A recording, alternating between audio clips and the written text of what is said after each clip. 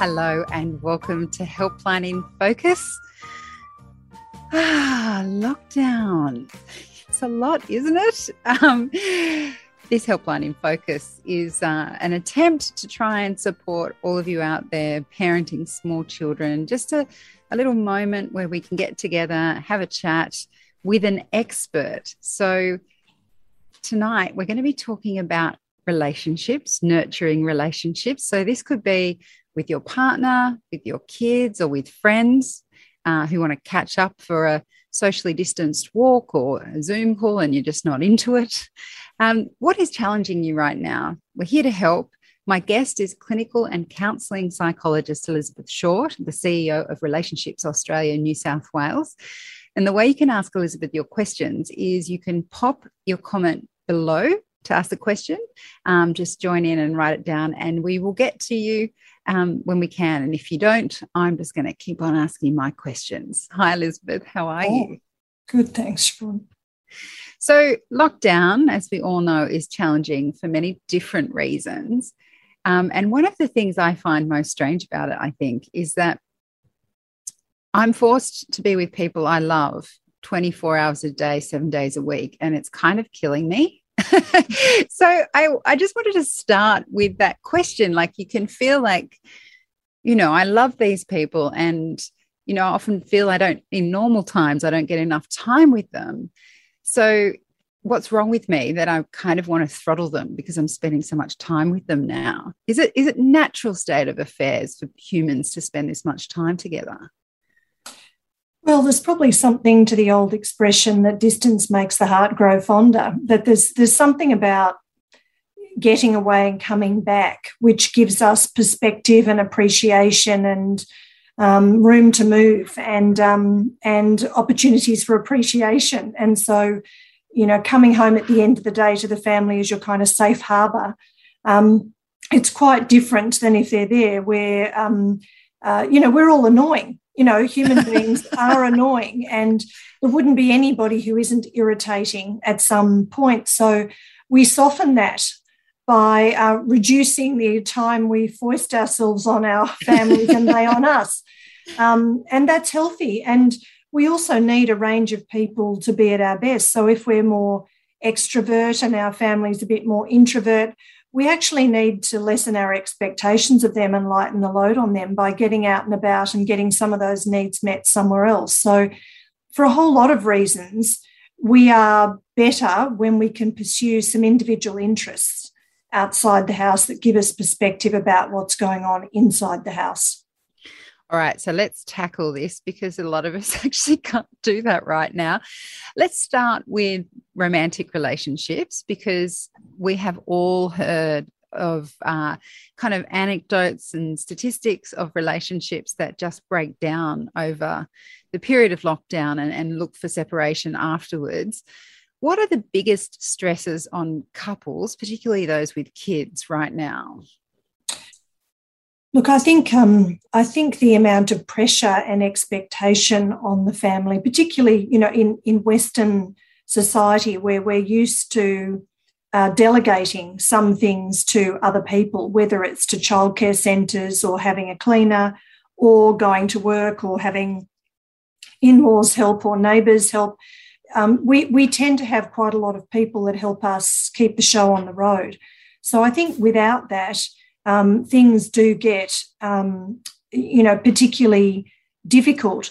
We also heighten that sense of the issues that often couples struggle with, such as equality, so that you might have sort of settled for something. Say you're the part-time worker and your partner's the full-time worker. Well, you might have sort of unhappily accepted that you might do a bit more with the kids or the housework.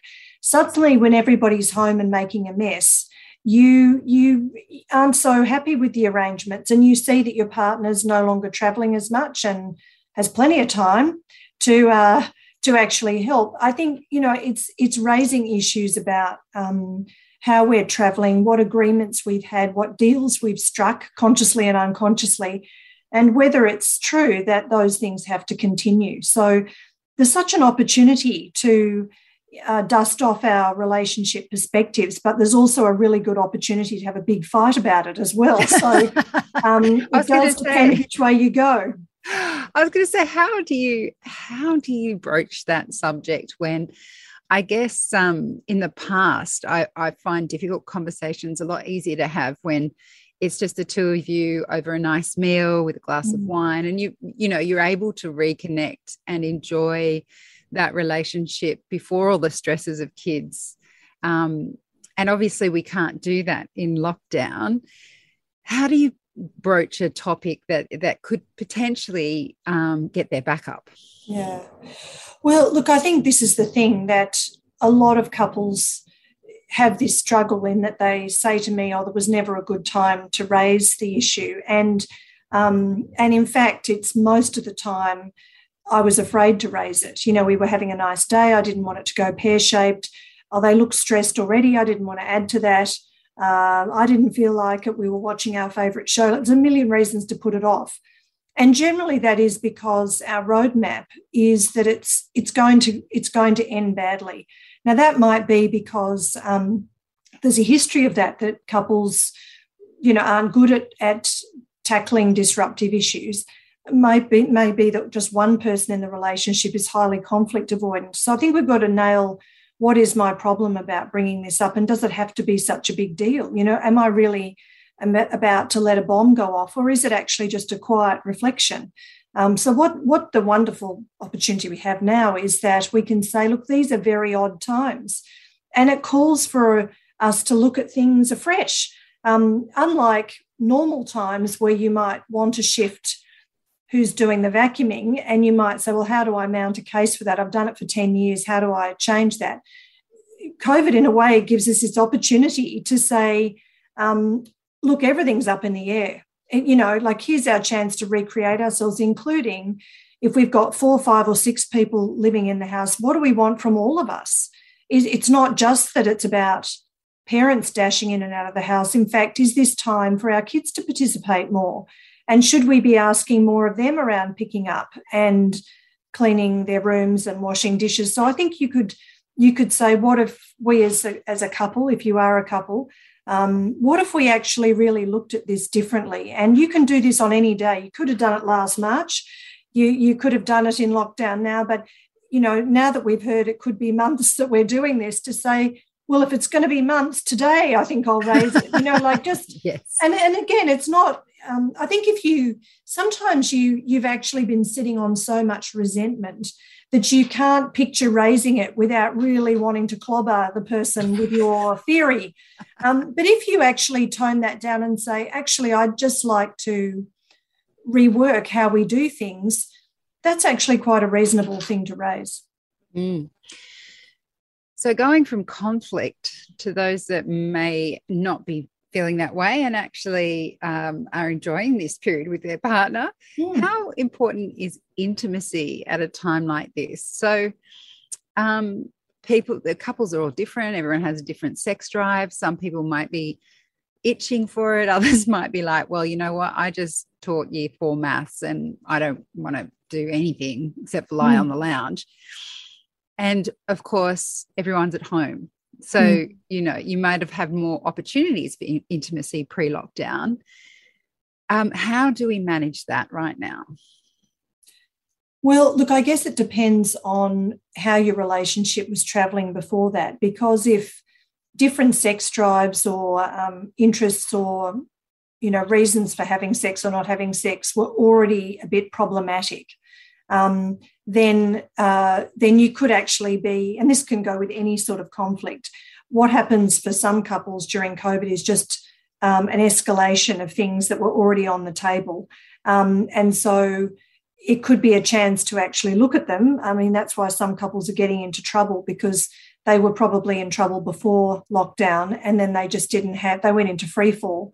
Other couples are pulling rabbits out of hats and saying, well, look at us, we're in far better shape than we would have given ourselves credit for. So it's very variable, but it's true enough that on the face of it, it could look like there's all these opportunities for intimacy and warmth and more, even pats on the bottom as you walk past each other, like you could be more affectionate.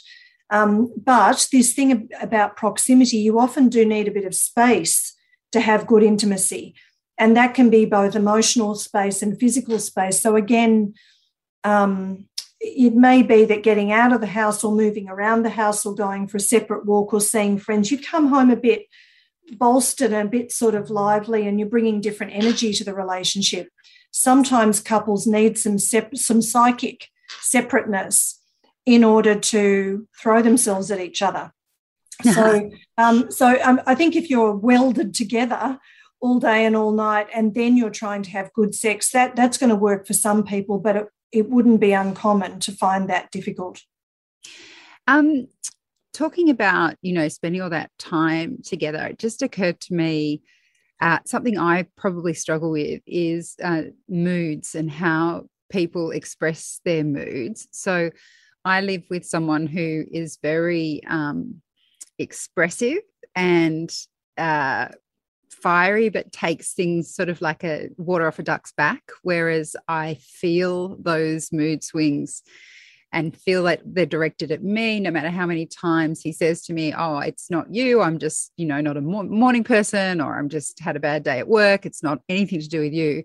How can you be, I sometimes think I need to be more resilient because it has nothing to do with me. And I wake up each morning and try to be my best self for my kids and my family and for myself, because I don't like being cranky. So how can you be a bit more resilient when you're in a room together, you're in a house together, and someone's a bit more expressive of their moods that way, I guess?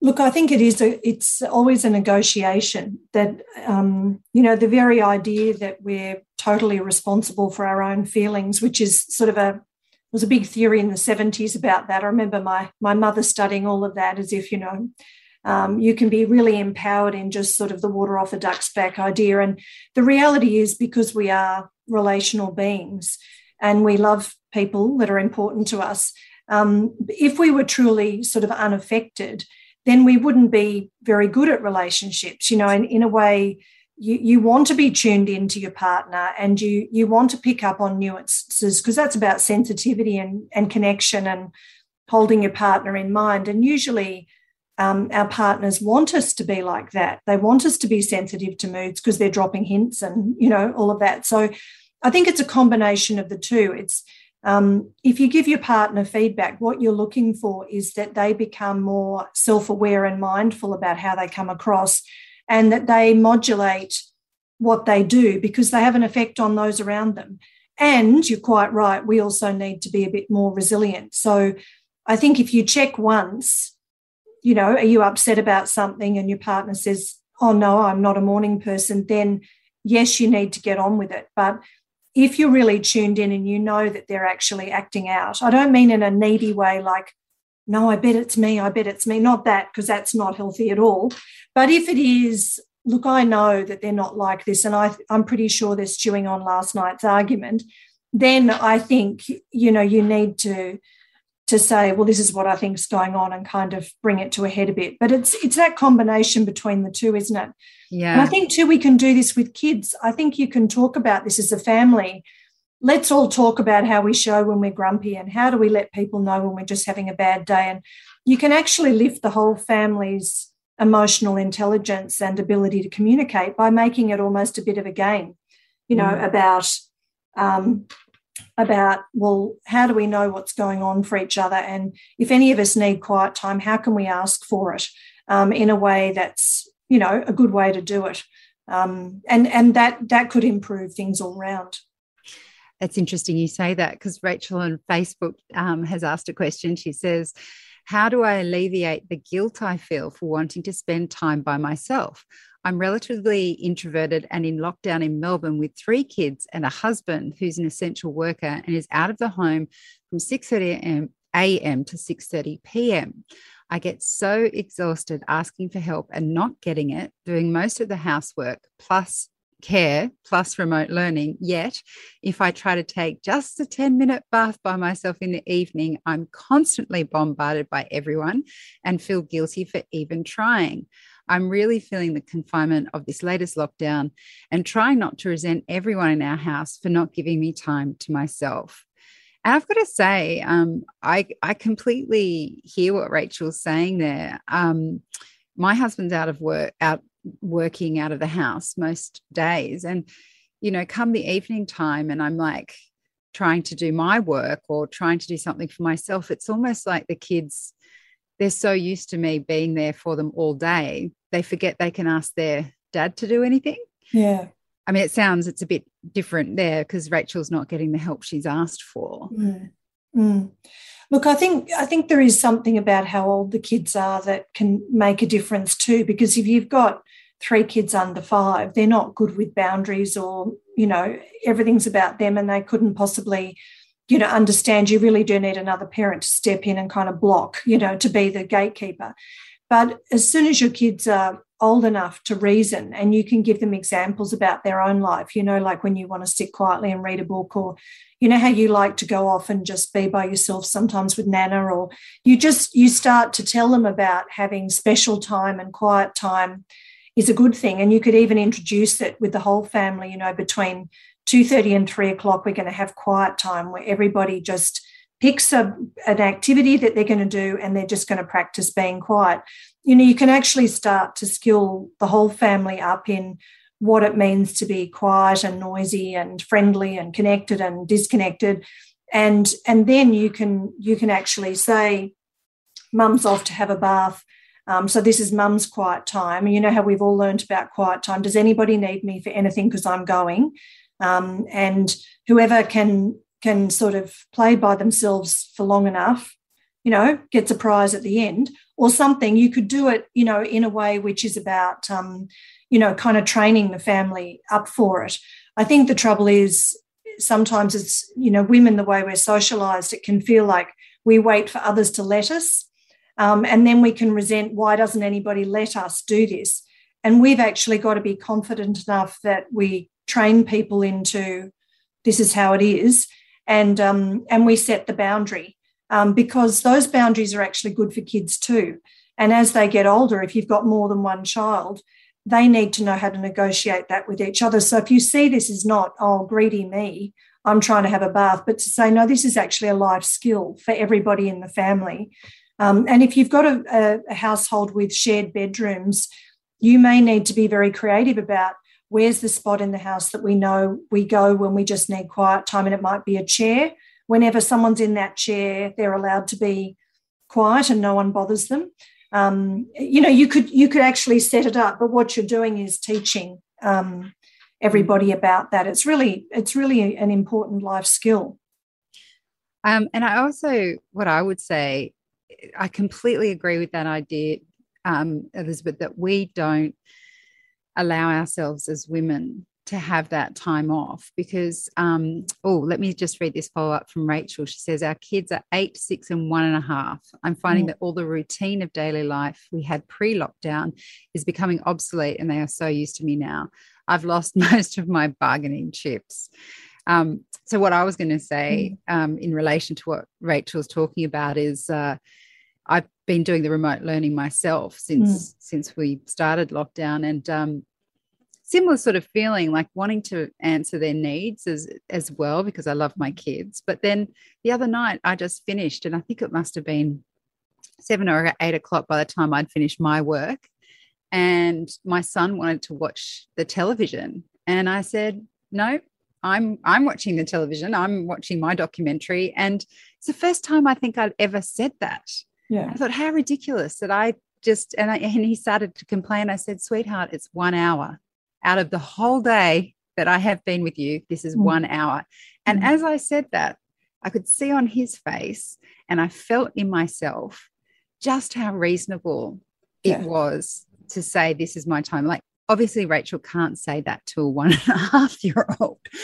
No, 8 and a 6-year-old should be able to understand that. Oh, look, absolutely. You can talk about mum's time, and even without sort of hammering the point on everybody, you can basically, whenever kids are doing something like, I'd like this game and will you play with me, to say, yeah, I'll do that for you. And then, later you might say, well, I'm going to have a bath, and this is now my time. And so you don't want to make it a weapon. I'm not putting it like that, but I'm just saying there will be opportunities in the family where you can talk about that. And you obviously, Rachel needs to also talk to her partner, who no doubt comes home exhausted as well after a 12-hour shift as well.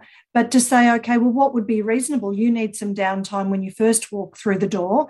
I'm pretty desperate to get away when you first walk through the door. So how do we navigate that? What is reasonable? And it may be, if you have half an hour to get changed and calm down, and then I have the next half an hour, or there's probably a way you can do it. If you keep it to yourself, you just get so resentful that their behaviour looks appalling, and you're just in a rage. Then by the time it comes up, it is just a conversation about resentment and who's had the worst life. It's like, well, I've had a bad day. Well, I've had a bad day. That never goes well, does it? As a couple, No. It's just, it's like when you first have a newborn, you got 10 minutes more sleep than I did, and that's, you start to get crazy with it. Yeah, definitely. Well, good luck, Rachel. I'm hoping that with Victoria, it's not as bad as what we have here in Sydney. I'm hoping that it stops their lockdown. They've had a terrible time, a really terrible time, and it has skewed family life. But I guess that's the thing, that even if you're in lockdown, you still can have rituals and boundaries and clarity about time. I think a lot of people have just given up. They just think it's a free-for-all, and that's part of the difficulty. We've lost definition, and we're counting on, when do I get to go back to work or childcare, to create the definition. I think what we've got to do is say, well, we might be in the house, but we can still create time parameters. Like with school, they still have morning and lunchtime and breaks. And so you can still create those sort of parameters within the family and teach kids about time and space and need. It doesn't have to be, okay, I give up, all bets are off, I'm just at the mercy of my children all day. It actually, I think sometimes we've done that because we just feel so helpless and hopeless. And but it makes it much harder to change routines back again, because kids are just all over the place by then. Yep. So let's move on to talking about other kinds of relationships. When I've got a lot of questions here about partners, but I'm just thinking, because our relationships aren't just with our romantic partners, obviously there are other people in our lives. What about when we are saying to our kids, so that idea with the kids, we start to put those boundaries in, especially those of us who are working from home. So I just had this situation just then when I was working at the desk and I really needed to concentrate, and my daughter just kept talking and talking and talking, and I was like, kept saying, no, I'm trying to concentrate, Mummy needs to work now. And the look on her face, she was so upset that I'd done that. And I know that there are lots of parents out there that are having to repeat themselves and put more boundaries in so that they can get their work done. Are our kids going to be okay at the end of this, that we've had to push them away so much? I mean, it's kind of the opposite of Rachel's experience, isn't it? Like, we don't want to give them everything, but we also don't want them to feel like we're not there for them as well. I mean, how do you think kids are going to do after this lockdown ends? Look, to some degree, they'll probably do better than we do, because a lot of parents are devoting themselves and just trying to, if anything, squeeze work into a smaller space or give up on all sorts of things just to be present. I mean, I certainly have spoken to parents who've given up on homeschooling and said they have to watch TV all day or I'll lose my job. So I think parents will notice that more, that the terrible guilt I hear women go through. How the hell do I ever get this right? Well, there's no chance. There's no chance of getting any of it right. And, of course, as a working mother, you never feel it, even in the best of times, that you're getting anything right.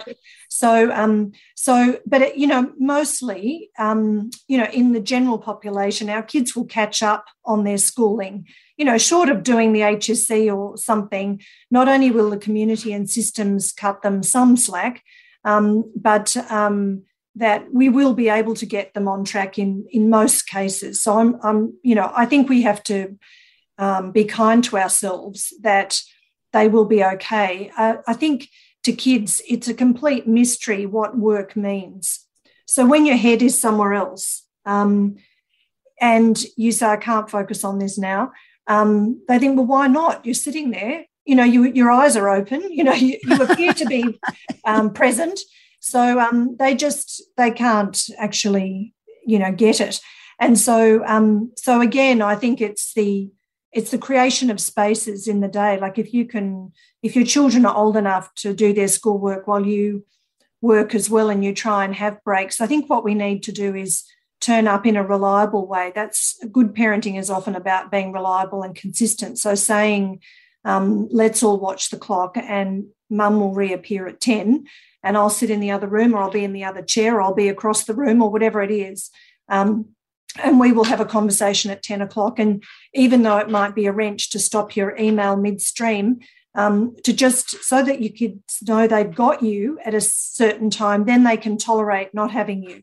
I think if they feel like they're having to beg all the time and you eventually cave in, that's where they're going to test you more about your availability. What if, now I'm sure this is something that people in Melbourne have experienced, like you say, that kind of lockdown fatigue. What can you do if you're all stressed because you're in lockdown and parents' reactions worsen because kids' behaviours worsen and then the cycle continues? How do you actually break that cycle of feeding off each other's stress or tension, that kind of thing? Yeah. Look, it is, it's incredibly difficult, isn't it? And I guess we need those skills of tolerance and compassion and kindness, which is to try and cut each other some slack. But this is where the self-care that I think was mentioned earlier, really by Rachel, about instead of feeling like, well, I'm going for a walk, I better invite the family with me because that would be the good thing to do.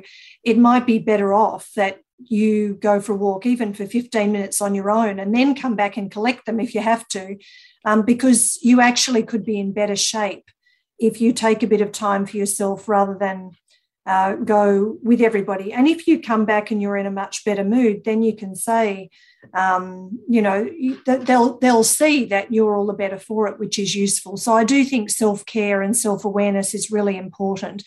But the other thing is, as I mentioned earlier, the skilling up as a family to call a family meeting. I mean, rituals get everyone's attention. So I think to call a family meeting, maybe be on a Sunday night or something, and you say, let's all talk about how we're going in lockdown. Who's the most irritable?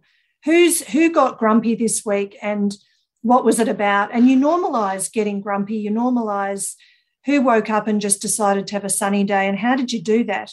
And you call out when someone's travelling well. Gee, you seem happy today. How are you doing it? I feel really unhappy today. And you make it a conversation. I think if you talk it up, instead of, I better keep smiling, I better look cheerful, you actually talk it up and you say to your kids, you know what, I'm finding today really hard work. How are you feeling? It's you're not only teaching your kids the language of emotions, but you're also saying it's okay to talk about the things that are on your mind. And in fact, if you sit down and all have a good whinge, okay, let's all spend 10 minutes really complaining. What's your complaint? This is my complaint. As long as you don't give a serve at each other, then you could say, okay, well, I feel a lot better now. Who else feels better? Those sorts of things really shift the mood in the family. If though you as a couple feel that your kids are out of control, odds are on as a couple you've lost it. And so, generally it's helpful to start with hierarchy. So if you together are complaining about the state your kids are in, then maybe just stop and say, well, have we lost the plot with each other? And how can we do it differently? And again, call a family meeting and talk about expectations and say, look, we all just let the reins out as if we were on holiday because it's all so odd, but we realise that was a mistake and we're going to do it differently from now. Kids can cope with that. They'll rail against it a bit, but they can cope with a change of mind. Now, we are on time, but I just want to slip in one last question, if I could be so cheeky. How can single parents manage their coupled friends' expectations of things like catch-ups on Zoom or through exercise? Because obviously it's not always possible for them to sort of put their kids to bed and then stay up with a wine on Zoom, or ask for someone to look after their kids while they go for a walk. How's the nicest way, I guess, to deal with that? Look, I really, really feel for single parents in this situation. I think it's extremely hard going. You know, for couples that are trying to juggle things, I think it's really important, if you've got a friend who's a single parent or a single person who could be very lonely, it's a good time to reach out and try and share the load, even by debriefing or just recognising that they don't have another pair of hands, and it's extremely hard. So I do think that it's when you're a couple and you slip out and think, well, who can I connect with? A lot of single parents do feel like they're the great person to ask, because they're always available because they don't have a partner, but they're not always available because they don't have the help to get out. So I have worked with a lot of single parents who feel that, both, delighted to have the social contact themselves, but sometimes feeling like people just don't get their experience at all. And if they don't have good shared care arrangements with an ex, then which is, if they're lucky, they do, and they do have kind of weekends off or something like that, which may or may not give them any pleasure, really. But there's an awful lot of single parents who don't have much time, and sometimes they don't want to go clubbing. They might actually just want a book club or something that to you is much more ordinary. So I do think it's important to be sensitive to that, and to remember they're not necessarily there to be fun company for you. They might actually be looking for some care and support themselves. Mm.